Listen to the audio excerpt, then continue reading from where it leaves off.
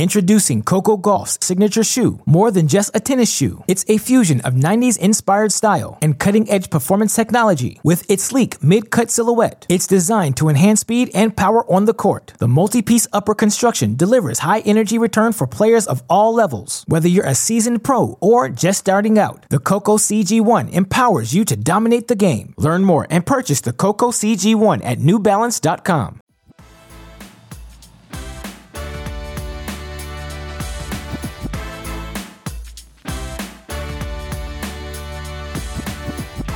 All right, welcome to the TC Live podcast on the Tennis Podcast Network. We're into 2021. The season is off and going, and this week we're delighted to have on the show one of the game's rising stars. This American woman has been a pro for over 5 years, and 2020 saw her reach new heights that included a first tour-level title, a semifinal appearance at the U.S. Open, and a career-high ranking of number 24.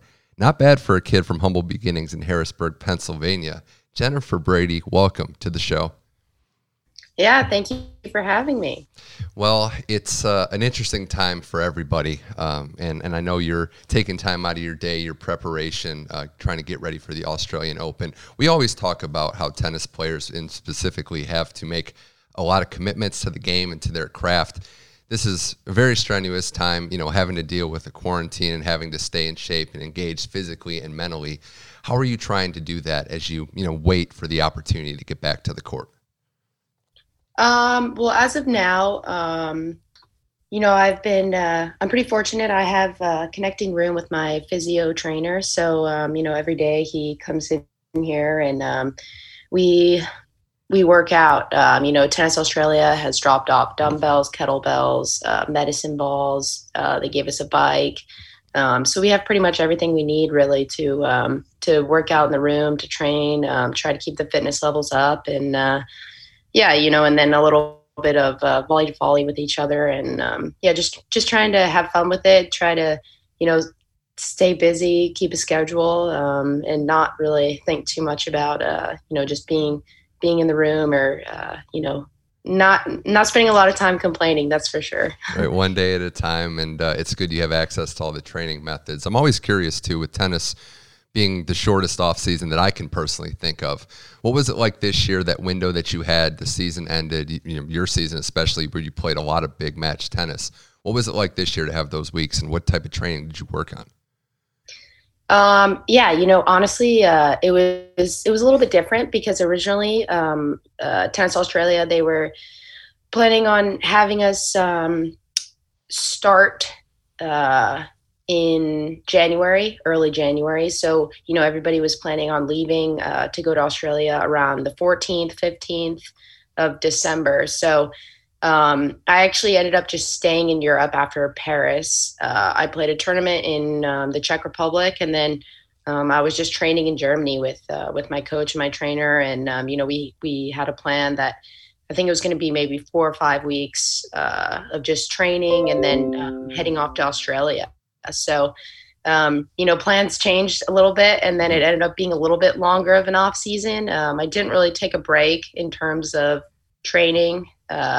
So ended up taking 3 weeks at home for Christmas, which was really nice. And then heading over here to Australia. Yeah, it was interesting. We had a chat last week on this show with Jim Courier, and he said in his day, all he did was basically take a week off, reset, and then it's right back to work. You're constantly chasing greatness and perfection, and you want to get back to work. Well, I will say this, too. You're the second guest we've had on this show from Pennsylvania. Talked to Allie Risk last year. Yeah. What is it about that state? What's in the water there? Why are they suddenly now pumping out some of these high-quality tennis players? I'm not sure.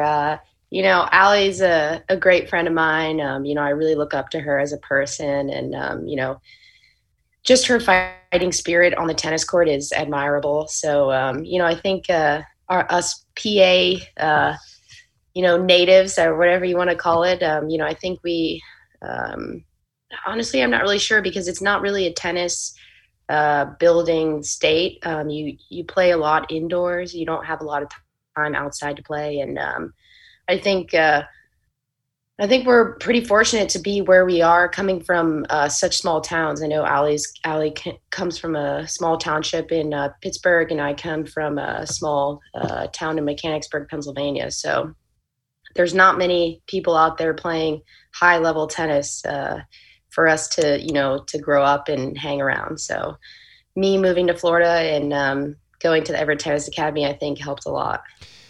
The story of you becoming, involved in the game, it's kind of the stuff of urban legend. So I wanted you to dispel some of it. It was, they found you basically hitting the ball on the court, just one after the other against the wall, that you had a passion for the game. And in Pennsylvania, it can get warm. Like, I just want to let people out there know I'm from the Midwest as well. Like, it gets hot in the summer. So the thing about you that everyone kept coming back to was you were willing to work hard. You were willing to brave the elements. Where did that come from, the love of tennis? Maybe not even necessarily that, the love of competing and the training and the willingness to get better. I think just growing up, I was always outside playing, competing, doing something. Growing up when I was younger in Pennsylvania, I was always hanging out with the boys.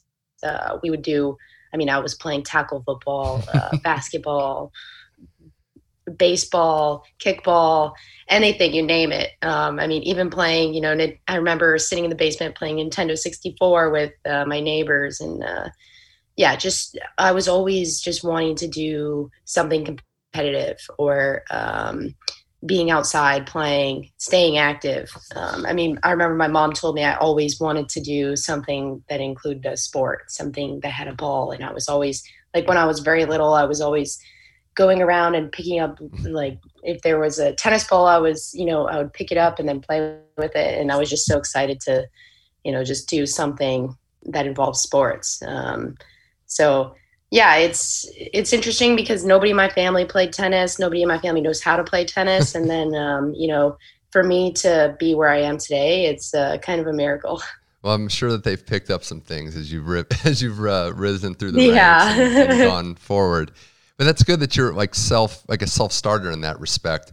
You get the opportunity, to go to Florida and train at the Everett Academy, and it's got to be a huge step up, even for someone that excelled at a young age like yourself. Madison Keys is there. Chris Everett is obviously a tennis legend, and she's pumped out great players before you and after you. Was that the first moment where you're like, okay, this is a serious endeavor now? There's no more half measures.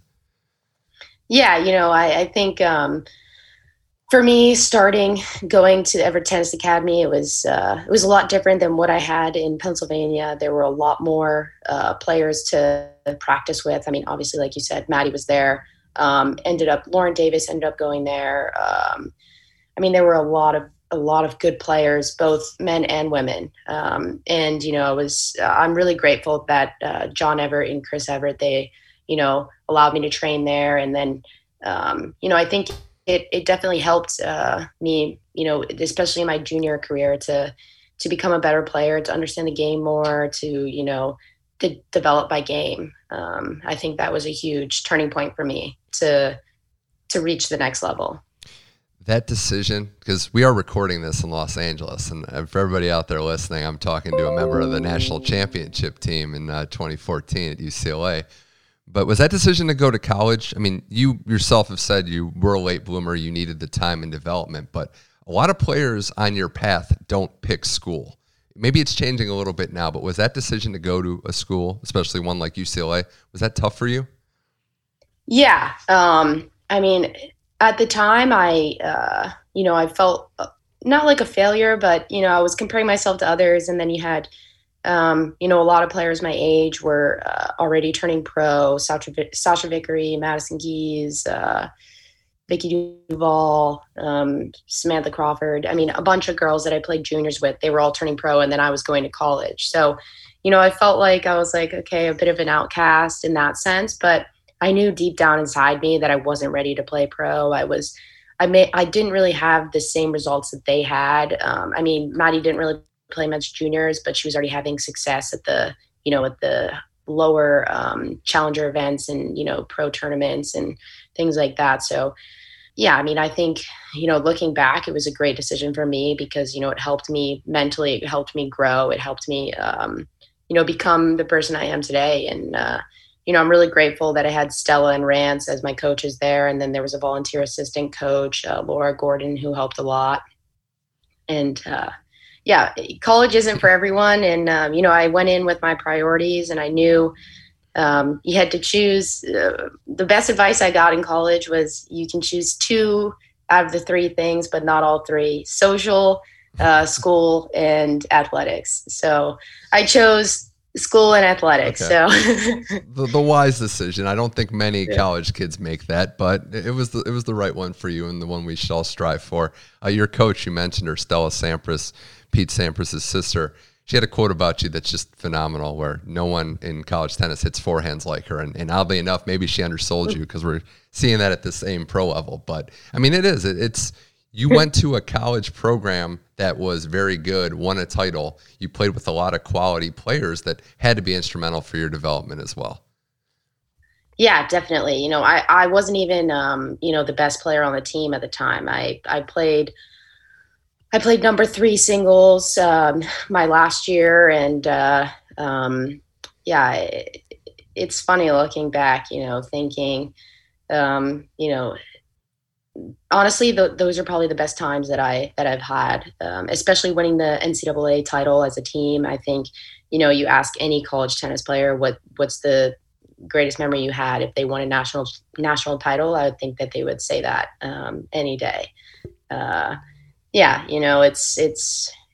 was a lot of fun, and I'm happy I made that decision. Introducing Coco Gauff's signature shoe, more than just a tennis shoe. It's a fusion of 90s inspired style and cutting-edge performance technology. With its sleek mid-cut silhouette, it's designed to enhance speed and power on the court. The multi-piece upper construction delivers high energy return for players of all levels. Whether you're a seasoned pro or just starting out, the Coco CG1 empowers you to dominate the game. Learn more and purchase the Coco CG1 at newbalance.com. TC Live podcast with Jennifer Brady rolls on here. 2017, I'm going to skip forward ahead a little bit. You turn pro, you have a couple years. We all know what kind of a grind it is and how you have to fight to make a living on tour, play the ITF events. 2017 happens, Australian Open, 4th round, some big wins there. How much did your world change essentially overnight? And for a lot of Americans, it was overnight, because it happens in the middle of the night, and then suddenly there's this new, fresh American face in the 4th round of a major. What was that experience like for you? Yeah, it was crazy. I couldn't really believe it, to be honest with you. And a little bit of a part of me, I don't think I was really ready for that type of success. My world changed a lot, believe me. It went from grinding in challenger events, sharing a hotel room with 2 other girls. So there were 3 of us in a hotel, and to then staying in some pretty nice hotels by myself, not having to share a room, and just like little things like that. I think, it's people think, that we're out here and it's all, 5-star hotels and, gourmet eats and things like that. But it's a grind. I mean, once you're at a high level at the Grand Slams, it's great. They treat you great. Everything is catered to you. It's really nice. But, playing the lower level events, it's a grind. It's, I think you can only really do it for so long. And then I feel like it might just eat you alive. Yeah. So to everybody who makes it through, I think that's the toughest part. And once you get through, then you start to realize, okay, this is where I want to be and this is where I want to stay. So then you have your priorities. You learn how mentally tough you are as well, I'm sure. And I know I'm skipping ahead a little bit, but just a quote you said in that time frame. Did you ever get that meeting when you weren't shy around Roger Federer? I know you and everybody else idolizes him, but did you ever get that interaction with him in the last couple of years, maybe last year? Oh, no. I don't know. I see Roger Federer around on site, and I just drool over him. I mean, he's just, he's a god. He's the greatest of all time. And, even just his personality, I think he's just so low key, and he's just super chilled. And I mean, he's a great role model for any tennis player or any athlete in general. I think you don't even have to be a tennis player to absolutely love him. Yeah, it's insane obviously how skilled and gifted and accomplished he is, but that's what people keep coming back to, is just what a role model he is, which is ultra impressive for sure. 2018 was not a great year for you by your standards, especially. It was a tough time, but was there anything that you learned about yourself and you learned about the grind of the fall back after the major success of 2017. Is there anything you learned about yourself in that year? Yeah, I think it was just to not put expectations on myself, not to just play for results or things like that, but to find it was more of like a learning year for myself to find, why do I play tennis? Why am I out here grinding? What exactly is it that I want to do in this sport? And, that was more for me to find out. And like I said before, in 2017, once I made, fourth round of Australian Open and US Open, I really wasn't ready for that success. And, physically, mentally, it just kind of, it came all at once. And then in 2018, when that year came, I put a lot of expectations on myself that weren't really maybe realistic or, obtainable. So, yeah, like I said, it was a learning year, and I found out why I want to play tennis, and that's because I just want to see how good I can get, how far I can go in the game, but not really put limits on myself or a number on myself, like a ranking or things like that. Yeah. Well, that's a perfect lead into what I want to ask next. Is that 2019 you bounce back and you have a respectable season. A lot of players would take that gladly, but the end of the year, your quote, I think, was, "I felt stuck. I feel like I'm, kind of stuck in neutral. I want to get better." Your coach, Michael Gesserer, you decide, I'm going to go to Germany. I'm not going to train in Florida. I'm going to go train with him over there. And this isn't, this isn't R&R training from what I've heard. This was more or less like a boot camp. You're going to come to Germany. You're going to work hard. And the results speak for themselves, but I think it shows an incredible commitment. Most players wouldn't go to Germany in the limited tennis offseason that they have, but you did. Yeah. Yeah. It's like PTSD. I don't want to bring up bad memories if it's PTSD. No, there were no bad memories at all. Everything is a good memory. No, I mean, like, listen, I was in a place where I just knew I wasn't getting better. I needed a change. I needed something different. I just felt like I've been doing the same thing my whole life. So, I needed just a bit of fresh air, maybe, something that can, bring the spark back in me that I love the game. Like I love tennis. I love playing. And, I felt like I lost that spark a little bit. So, the change was good for me. And it's funny because, I went over to Germany. I didn't know my coach. I didn't know my trainer. I was just thrown into it. I met my coach for the first time. We met in Beijing in 2019. He flew over to Beijing. We did like a trial, I guess you could say. That's what they do here. Like in tennis is like, like a week trial or a month trial to see how you like each other. And I guess we liked each other. I liked how he coached, how, his demeanor, his mentality, how he approached every practice. So I was like, yeah, let's do it. Let's try it. And and then I was off on a plane to Germany for 5 weeks. I think I was there. And then, yeah. Did you realize that first tournament in Brisbane, you beat Sharapova, Barty, who was, on top of the world? Was that when you realized, okay, this made a difference? This isn't, I'm onto something here.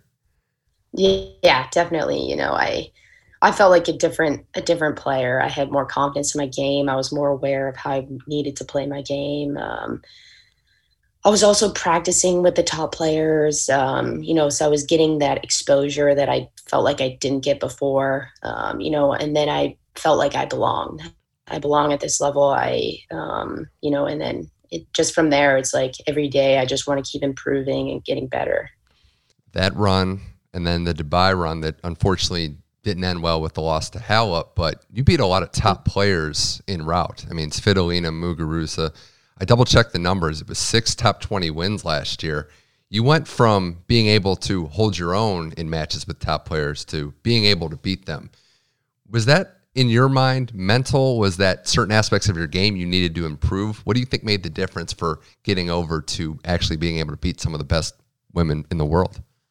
Yeah, I think it's a little bit of everything, to be honest. I think, first physically, my trainer, Daniel, I think I've, gotten a lot fitter. I've put on some muscle and, in matches, I don't feel like I've ever, physically, get tired. So I think that's a huge difference. And then mentally, it's just, I used to feel like when I'm playing top players, I would be not satisfied, but kind of like happy if I got a set off of them. And I think that's not how you can win a match. You want to go into the match, confident and wanting to beat them. And that's how I approach every match. I think, I was maybe selling myself a bit short, not having the confidence in my game, not, to at least, win the match. So I think, mentally, also the physicality of the sport, I think, that also helps mentally, knowing that I can, play at a high level from first point to the last point, regardless of who I'm playing. And then also being more aware of my game. My serve improved a lot. And just also my backhand, I'm working a little bit more on moving forward to the net just in this off season.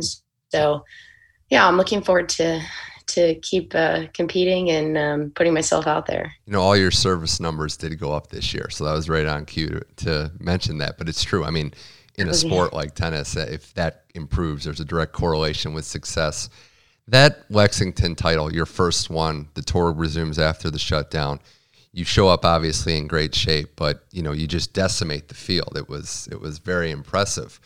The thing that stood out to me though, and kind of wanted to ask you this question. I was always curious. You seemed pretty calm out there. I don't know if it's like a Zen practicing, if you're working on your mental, but you seemed pretty even keel and didn't get too high when the moments were going great. The little adversity you did have, you felt, you handled it pretty well. Is that something else you also work on? Yeah. I mean, this sport is very emotional. It's, if you, every single week, if you get down on yourself, I mean, there's only one winner from every single week. So, you have to learn how to handle losses, how to handle wins. You can't get too high on the wins and you can't get too low on the losses. So I think, every match you play, you learn something about yourself and your game and how you can improve. And I think if you take that mentality, I think you're going to go a lot further in the sport and last a lot longer out there. But yeah, in Lexington, I think it was nice. I had a lot of time at home. I was in the States. I mean, before that, I had been on the road since pretty much December, since Australia. So, I was on the road from January until March when Indian Wells was canceled. So, I was at home, took a little bit of time off, spent time with my family that I could, and then was training. My coach and my trainer were sending me, daily plans every single day because they were back in Germany. So, yeah, and then I was just excited to be back and competing. I think when you have a little stint in competition, you appreciate it a little bit more, and then you just want to get back out there and enjoy it. Can you put into words what it was like to hoist your first professional trophy? Oh, it was the greatest feeling. It was just as good as winning that national championship in college, but no, I mean, it was unbelievable. At first I couldn't believe it. In that match, I was feeling all different types of nerves. I was, but I just kept keeping on and focusing on every single point and not letting myself get ahead. And because there was a time where I was thinking, I was like, oh, I can win this match. Like I can, win my first title. And then I was like, okay, Jenny, let's let's not focus on that. Let's focus on, this point and how you're going to win this point. And yeah, you can't let the emotions get to you. That's for sure. The number of tennis players, just a few that I've talked to, that call themselves by their first name when giving themselves a talking to, it's just great. There's a lot of third person, like, yeah, let's go, Jenny. Did I do that? Did I say my own name? Jenny? I mean, yeah, but it happens. Yeah. It's good. TC Live podcast with Jen Brady, continuing on here. The U.S. Open run, which obviously was life-changing in a lot of ways. There was a moment where it was a weird thing because everybody expected you to do well at this tournament. You didn't really sneak up on anybody. You were playing great. The rankings don't necessarily reflect that given the ranking system with COVID and the 2-year period. But you had expectations on you. I don't think many people on the outside realize that, and you still were able to live up to them. We're talking straight set wins over Kerber. You had the Putintseva win that really kept you going, and the match with Naomi Osaka, which was just amazing. But did you ever take a moment in that run to just, take it in, to be like, this is something? That Osaka match is specifically where you were in a moment of just playing excellent tennis and achieving excellence in your sport that I think very few have ever really gotten to. Yeah. I think each match was its own match. Each match honestly felt like a new tournament. I was trying to just take one at a time. There was a little bit where I was, starting to realize, wow, I'm back in the fourth round here. It's been 2 years or 3 years since I was back in the fourth round. So that was a huge kind of, uplift for me. But, I couldn't get too happy with how I was playing or my success, because then I didn't want to, kind of be too satisfied and drop my level a little bit. So I was just, just taking each match one by one. And, every single match that I played, I felt like I enjoyed it. There was a time when I was playing that match against Osaka, and I was like, I don't want this to end. I was like, this is so fun. I don't want it to end. And it was a great 2 weeks for me. Couple of weeks for me actually in the States playing, Lexington and then US Open. So especially on home soil in America, I'm super happy with the success that I had there. That's a great point you made, that a lot of times we see the big win, a win over someone who's won a couple majors is ultimately followed by the letdown match after. So it's easy to fall victim to that, which fortunately you didn't. I also thought, Tim, none of us wanted that match to end. And we also were really missing having the full fans there, because that's one match, if I could pick any, where a full crowd. All props to Naomi Osaka. I think she's the measuring stick in women's tennis right now. But you were right there with her, shot for shot, the American girl. That's the one match I would have picked for fans of all of them last year. Yeah. Honestly, just now thinking about it gives me goosebumps. If there were fans there, if I was playing on Ash, semifinals against Naomi Osaka with fans, with a full packed stadium, I can't think of anything that, this is what we play for. This is what we train for. And to have that opportunity, that moment, I think, like I said, it gives me goosebumps. So when the match ends, I know there's really no such thing as a moral victory in sports, but the match ends, you hold your head high.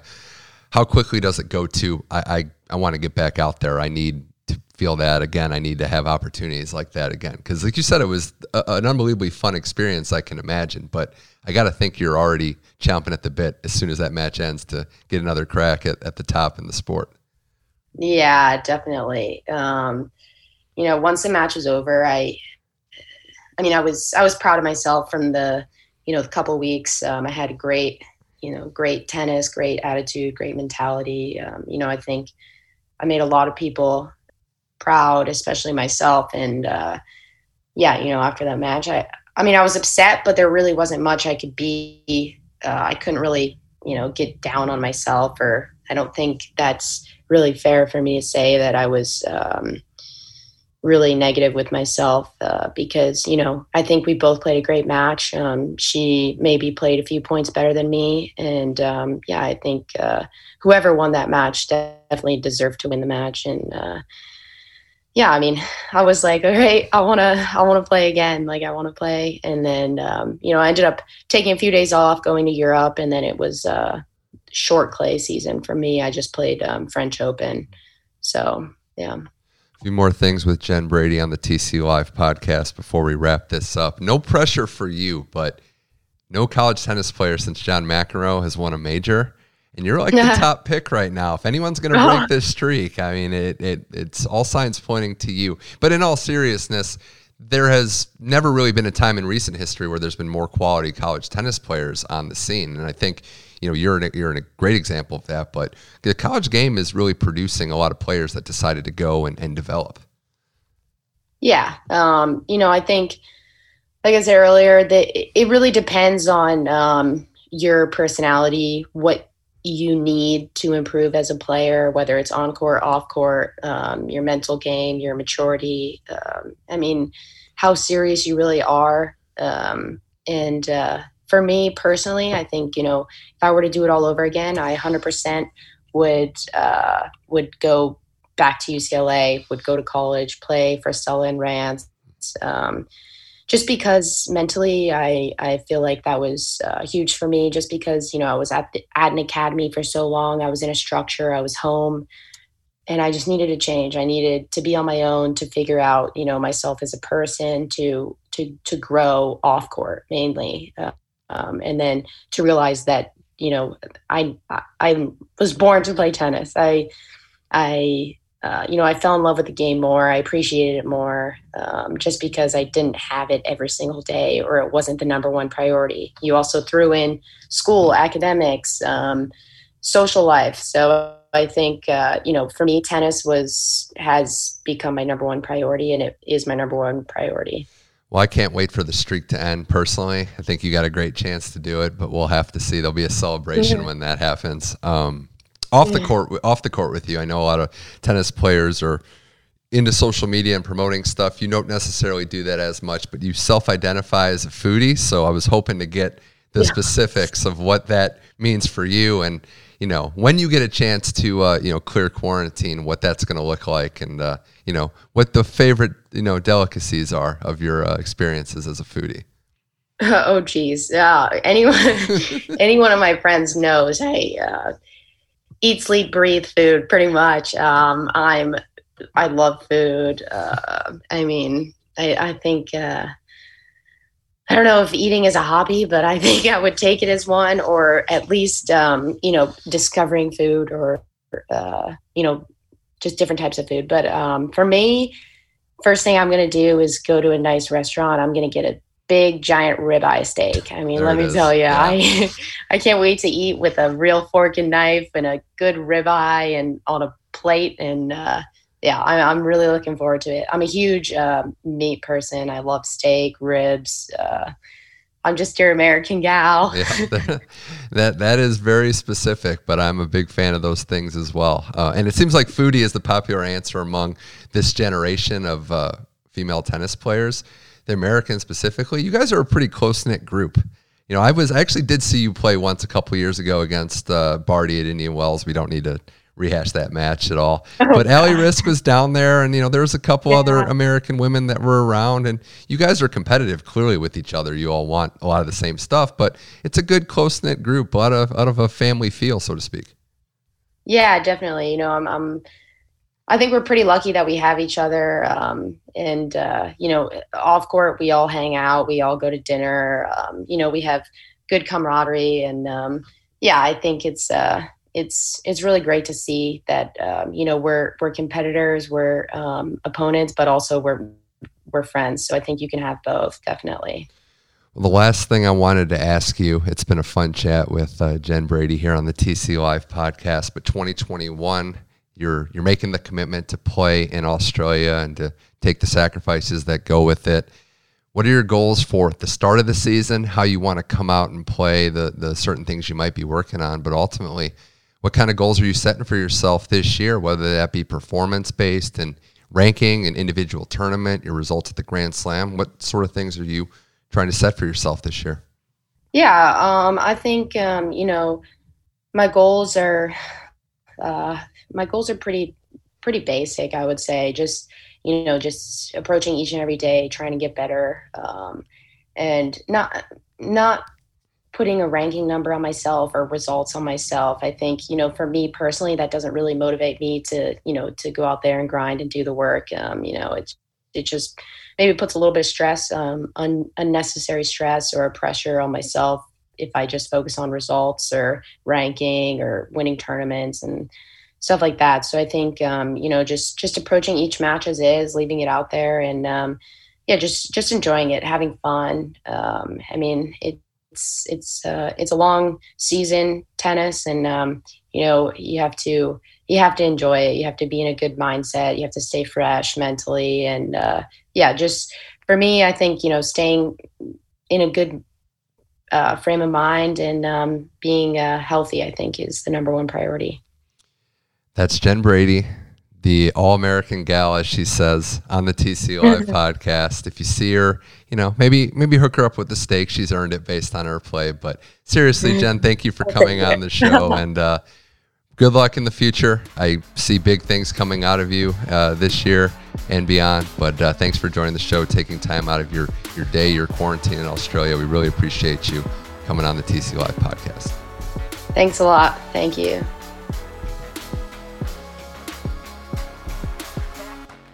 Huge thanks to Jennifer Brady for coming on the TC Live podcast. A great tennis player, which we all know, but a really great guest.